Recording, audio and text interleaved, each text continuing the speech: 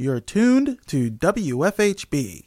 Volunteer-powered, listener-supported, community radio for South Central Indiana.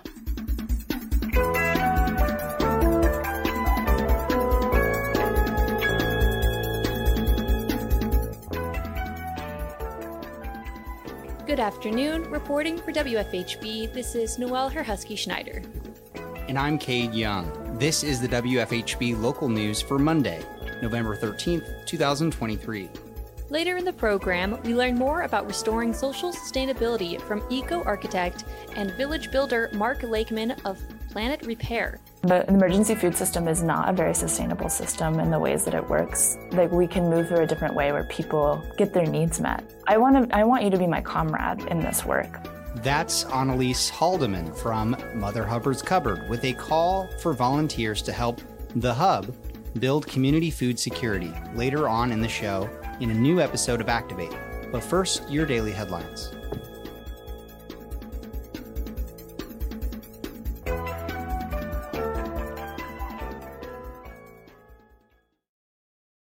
At the Monroe County Commissioners meeting on November 8th, Health Department Director Lori Kelly gave an update on COVID-19 cases in the county. COVID hospitalizations, emergency room visits, and wastewater levels have all decreased over the past week.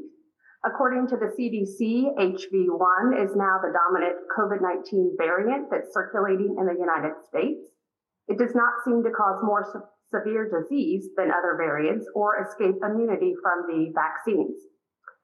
We are monitoring flu and RSV. Generally in November, we begin to see increases, but they are still minimal at this time. And the Public Health Clinic has vaccines available for COVID, influenza, and RSV. You can call 812-353-3244.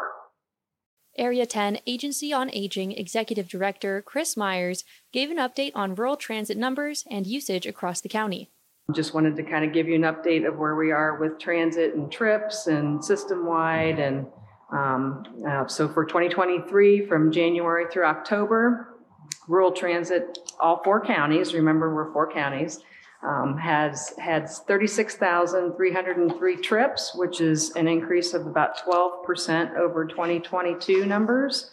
And then Monroe County specific, we've had 11,998 trips. So that's for the 10-month period. And that's actually an increase of 44% over last year. So still kind of starting to find that climb back up from COVID when it just tanked out, of course. But so that's good. Those are all great trends. And we're holding steady on that. Actually, system-wide, Putnam County is pretty close on par with the same kind of demand as Monroe County. They used to be slightly lower, but they're pretty close to where we are with the same sort of demand service that's going on. Just to give you an idea on revenue miles, the average trip for this year system-wide is 7.03 miles per trip. So again, showing that we're not like a city service. You know, we do put a lot of miles on the vehicles to provide those services. And Monroe County is actually 8.31%, or 8.31 miles per trip. We have successfully received all of the capital replacement vehicles for 2023 and are happy to work with Richard, who's been wonderful at Monroe County, getting new plates and dealing with all the BMV stuff. So we are in the process of going through the NDOT required disposal for those. So we have the old ones that we have to take all the decals off and all the equipment out, and then we'll be disposing of those hopefully in the next few months. We go through that govdeals.com system. So that works out great. And then just as a kind of a note to have, we attended, Lisa Salyers and I, who's the transit manager, and I attended the mandatory NDOT North-South meeting last month. And one of the things that Todd Jennings, who's the program manager, brought up is the intent for them to really look at systems. They have a lot of different one-county systems in the state for rural transit, and they're looking at trying to get those combined into more like the regional, like we are a regional rural transit provider. And so that's a kind of 5 to 10 year process that they're looking at. But for us and our system, they're looking at possibly taking on Brown and Jackson County as well. So as that conversation happens, I certainly will bring that back to you all because you are the grantee. And so we have to, of course, have your blessing to do that. But I know that I've talked with the Brown County system, and they were actually pretty excited about the idea of that because there's a lot that we have expertise in just because of the nature of our size that would help them out tremendously. Commissioner Julie Thomas asked Myers to share how to schedule a ride and who is eligible to use their services. Myers responded. You can call Area 10, just in general, Area 10, but we are rural transit is 812-876-1079. And one of our dispatchers will help you, get scheduled, and you can schedule for any purpose. Anybody can ride. So it can be any age, any ability or mobility issues. So we're happy to help anybody in the county. I think that's one of the biggest myths is that it's only for particular abilities or particular ages, and it is open to everyone in the county. And it's a wonderful service. And I also want to thank you for your ongoing work as we continue to dissect how we're going to manage this shift of January 1st, 2024, between the city and Ellettsville and Monroe County. So thank you for that. Later in the meeting, Highway Department Director Lisa Ridge asked the commissioners to approve a change order for a portable stoplight on Sample Road. Good morning. We had to make some modifications when Sample Road was being built at the intersection of Old 37 North and Sample Road due to a gas main being within the area. So to eliminate any damage to that, we ended up having a portable traffic signal so that we could keep the road open at least to one lane and not have to deal with the gas main. The commissioners approved the change order unanimously. Lastly, Commissioner Penny Githens informed the public that they are accepting applications for appointments to boards and commissions. We are accepting applications for some boards and commissions, and many of the current appointments will end either December 31st or January 15th or early in the year. So there will be openings again for next year. The next Monroe County Commissioners meeting will be held on November 15th.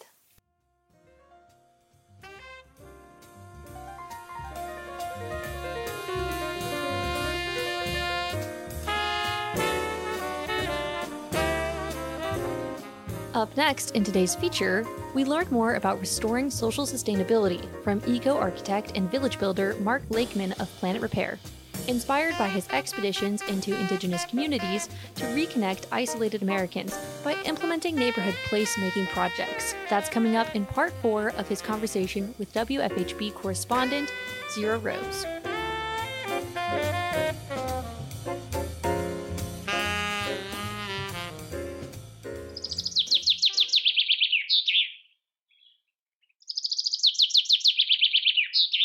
People are amazed by and enthralled by when they come across images of these intersections that you guys have taken over. You paint like a big sunflower or some kind of mural in the street. Of course, you have events and festivals around it. And you, similarly with the unhoused situation, you call upon the different resources and skill sets that people have in the region. And you met resistance by certain people in the neighborhood and the authorities. I believe the police were sick on you, and then they were going to start fining you and stuff. Tell people about where you went from being a total renegade thing to a sort of a sanctioned operation.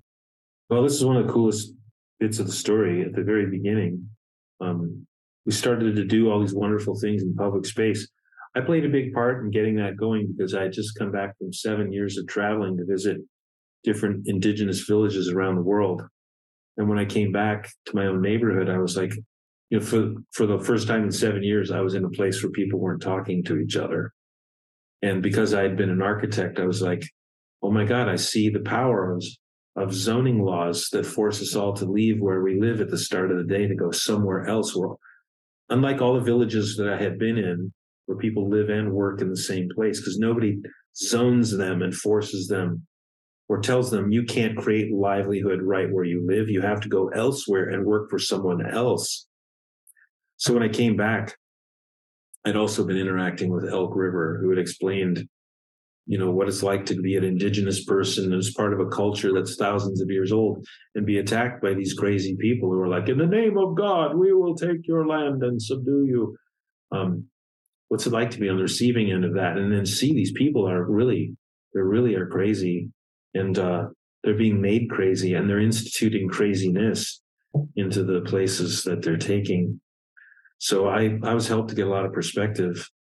And in my own neighborhood where I had grown up, I didn't care to talk to anybody, but I had just been out traveling and among all these people that have common stories and common songs and common architecture and gorgeous common spaces and the safest, most walkable communities in the world, the most culturally expressive, joyous, where people like are intergenerational and they grow up with their family and their true mentors, like all these good things.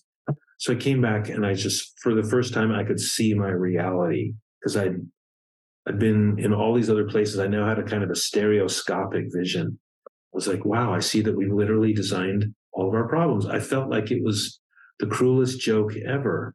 I was like standing in a neighborhood, typical American neighborhood, without a single public square anywhere. And I was like, of course we don't talk to each other.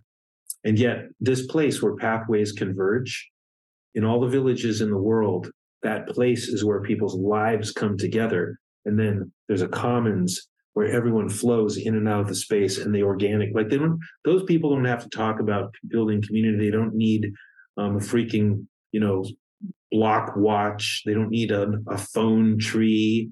They don't need a brownout in order to come outside and talk to each other.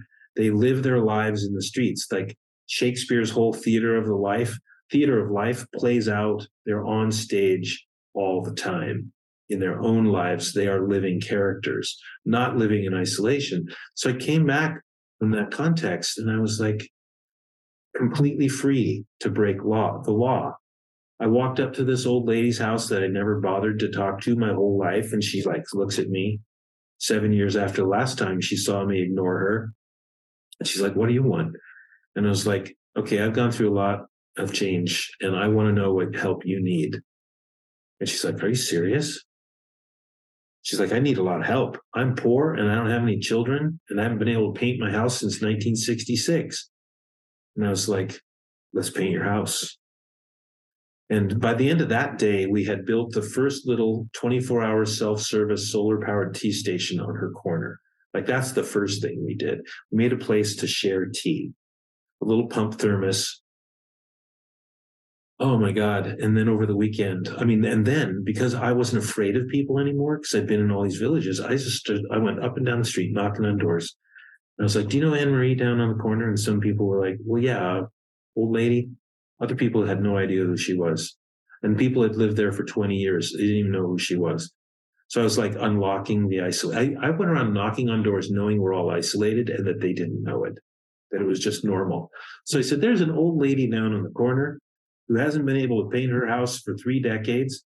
And I'm painting her house this weekend. You want to help? And people are like, sure, I've got a brush. I've got a pressure washer. I've got primer. Like everybody wanted to help. Like this is one of the crazy things. Everybody really does want to help, but they don't even know how to ask for help and they don't know how to talk or listen. Like Americans supposedly can only listen for 15 seconds on average. So I just went up and down the streets knocking. All these people came out of their houses and we set up floodlights and we painted until it was time to go to bed. And then all these neighbors were feeding us. And this is how it can start in any damn neighborhood in the whole land. So we painted her house over the weekend. We built that tea station. And the next thing that happened on this other corner, Brian, the dragster mechanic, some of these stories are so hilarious. We wanted to put in a little place for books on his corner. And we knocked on his door. I knocked on his door and he said, no way. I'm not interested in what you guys are doing. Forget it. So then I walked back over to the house, my family house on the northwest corner. And there was this gorgeous woman living there. Now, this is a story that some people might not appreciate, but Emily loved to run around in a bikini in the yard. She was just fearless and she was very beautiful and whatever was going on there. And I came back and she's like, well, did he say yes? And I said, no, I don't think it's happening. And she said, well, we'll see about that. And she walked over diagonally across the intersection, and she knocked on his door. And he came outside. And 5 minutes later, she walked back and she's like, okay, you can put it in. You can build your little. That's the story of the first little free library in the world, officially, the first little free library. And if anybody needs verification, I can give them articles on this little books thing. But it was built by two little kids, two little foster kids, Timmy and Siobhan, and Emily Brideswell, I think was her last name. She's the one who got it to happen on that corner. And we made it out of all these out of all this demolition that was happening in the neighborhood from gentrification. We took windows and boards and we built that little, we called it a book station, but it was the first little free library. And it was the thing that the folks from Madison came and saw that inspired them to create the organization littlefreelibrary.org. Anyway, every one of the corners started to fill up with all these little interactive features, and they were all illegal. Like now they're not illegal. All of them are, you can just do them. They're free. You actually are automatically permitted. And even though the city doesn't know that you've done it, you can just do it. And you have an automatic mythological permit, and you're automatically insured in case anything goes wrong.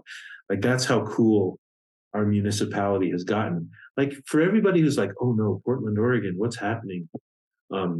What's happening is people are coming from the cold interior to the West Coast, fleeing the economic, distress, and they're coming to the West Coast. So first of all, they're coming from all over the place. It's not Portlanders that are the only ones out on the streets. And then the real story of this place, besides the fact that we've got a huge black eye from the Trump administration attacking us and kidnapping people and disappearing them for days and then releasing them beat up in the streets, like that was what was happening. The real story of Portland, Oregon is that we have been driving the process of change from inside of our communities and innovating madly and creating bridges and linkages vertically through the infrastructure of the system throughout the entire political spectrum and horizontally at every level. So we're an incredibly creative community that can do almost anything we set our minds to. And I think that's why we attracted the ire of the Trump administration, because we were literally out in the streets showing our basically our protest culture is an incredible expression of an active, engaged citizenry of democracy. And I've literally wondered my whole life, after one innovation after another, I've been wondering what's going to happen once somebody decides they don't like this democratic experiment that's happening, because it is attracting attention from all over the world. People coming here all the time to try to learn what is the secret of our success. And then we get attacked in this way. Streets are filled with tear gas and people are fleeing downtown and the police are, anyway, the story. So the real story of Portland, Oregon is the stuff that's not being told, which is happening everywhere. We're still the city with the most trees per capita because we plant trees madly. We have the most nonprofit organizations of all cities, the most coffee houses, the most public spaces, the greatest gigantic urban spaces and urban wetlands and wildlife sanctuaries, greatest public square in the country. Like, I'm sorry, I'm like extolling. It's like I'm from the Chamber of Commerce here, but like, I love this place. And I've been watching its story of it reclaiming its destiny from, the historical story of white supremacy, which was, had taken hold here so powerfully for a long time. And that has been just reinvented entirely from within. So I think we attracted some repressive initiative from the outside in the form of Trump and his unaccountable thugs.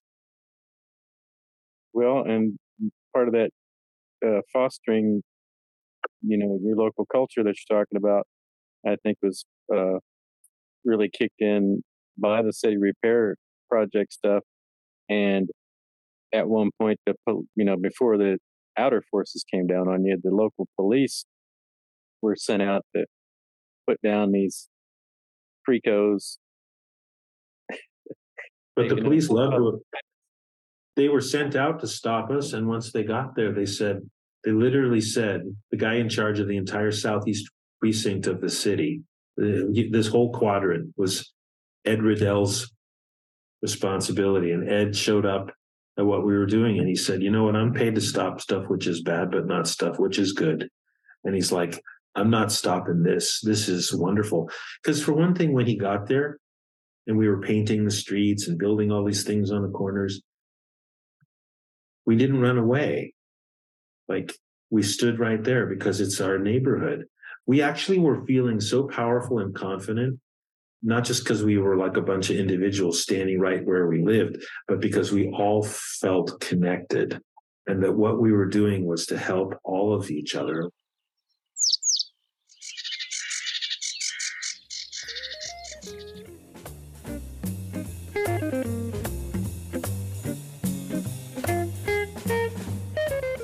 Growing up in Bloomington, Annalise Haldeman always thought of Mother Hubbard's Cupboard as a food pantry. But these days, the Hub is so much more. Haldeman talks about this food resource center and how vital volunteers are to building community food security on a new episode of Activate, coming your way right now on the WFHB local news.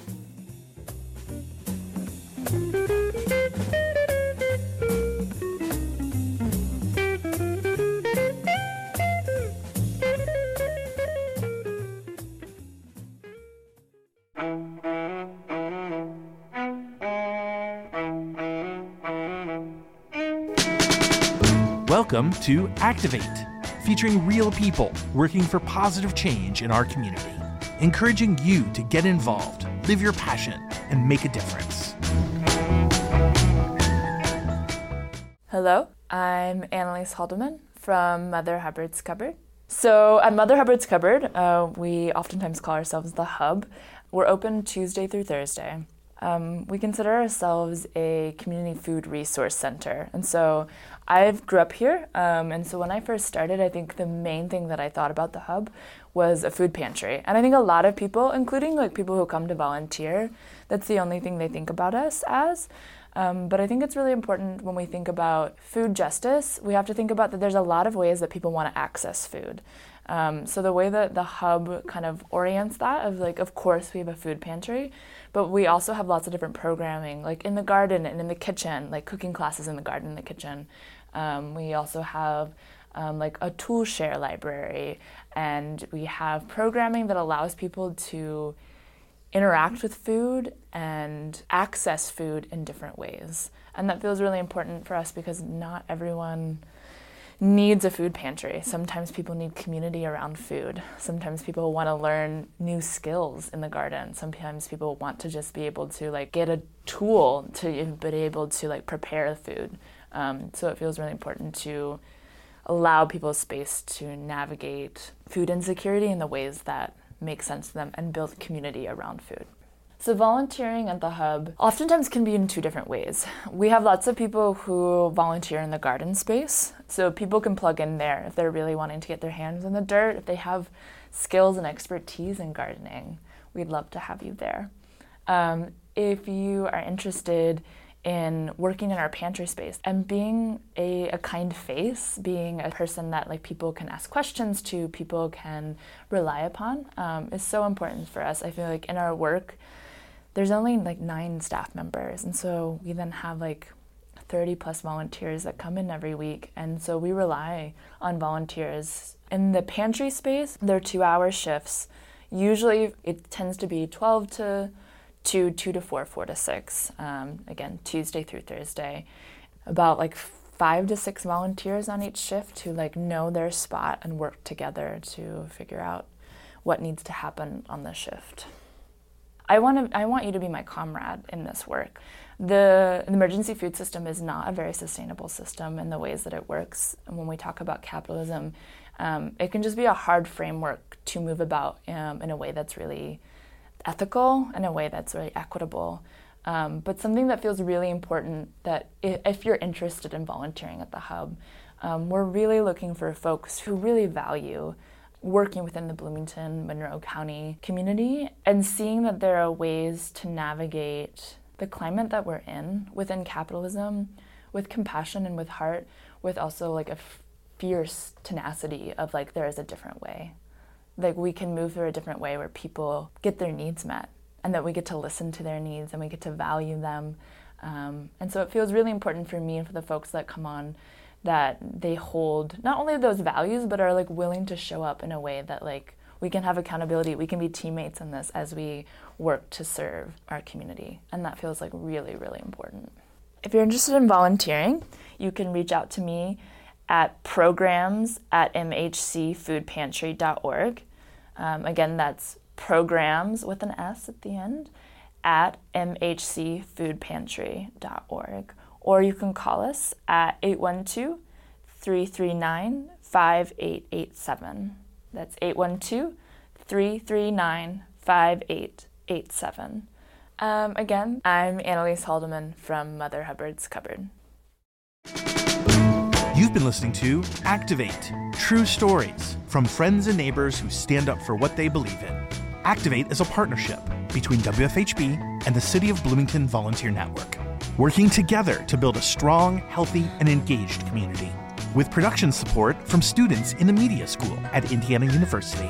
You can learn more about volunteer opportunities in the WFHB listening area online at bloomingtonvolunteernetwork.org. That's bloomingtonvolunteernetwork.org.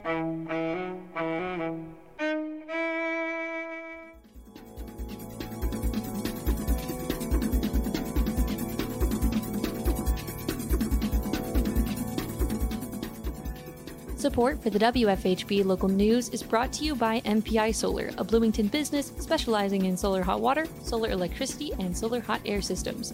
MPI Solar designs and installs solar power generation systems that encourage independence and individual responsibility. More information online at mpisolarenergy.com.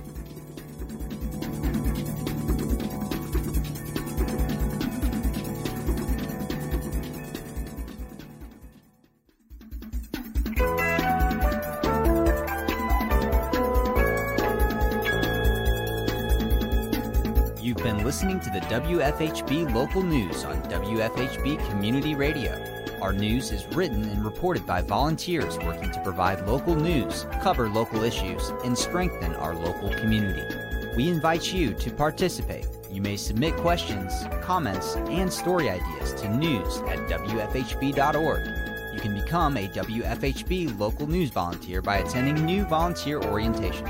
Feel free to check out the WFHB Local News Archive at wfhb.org to find newscasts, individual stories, and catch a live feed of the WFHB Local News. We are local, longer.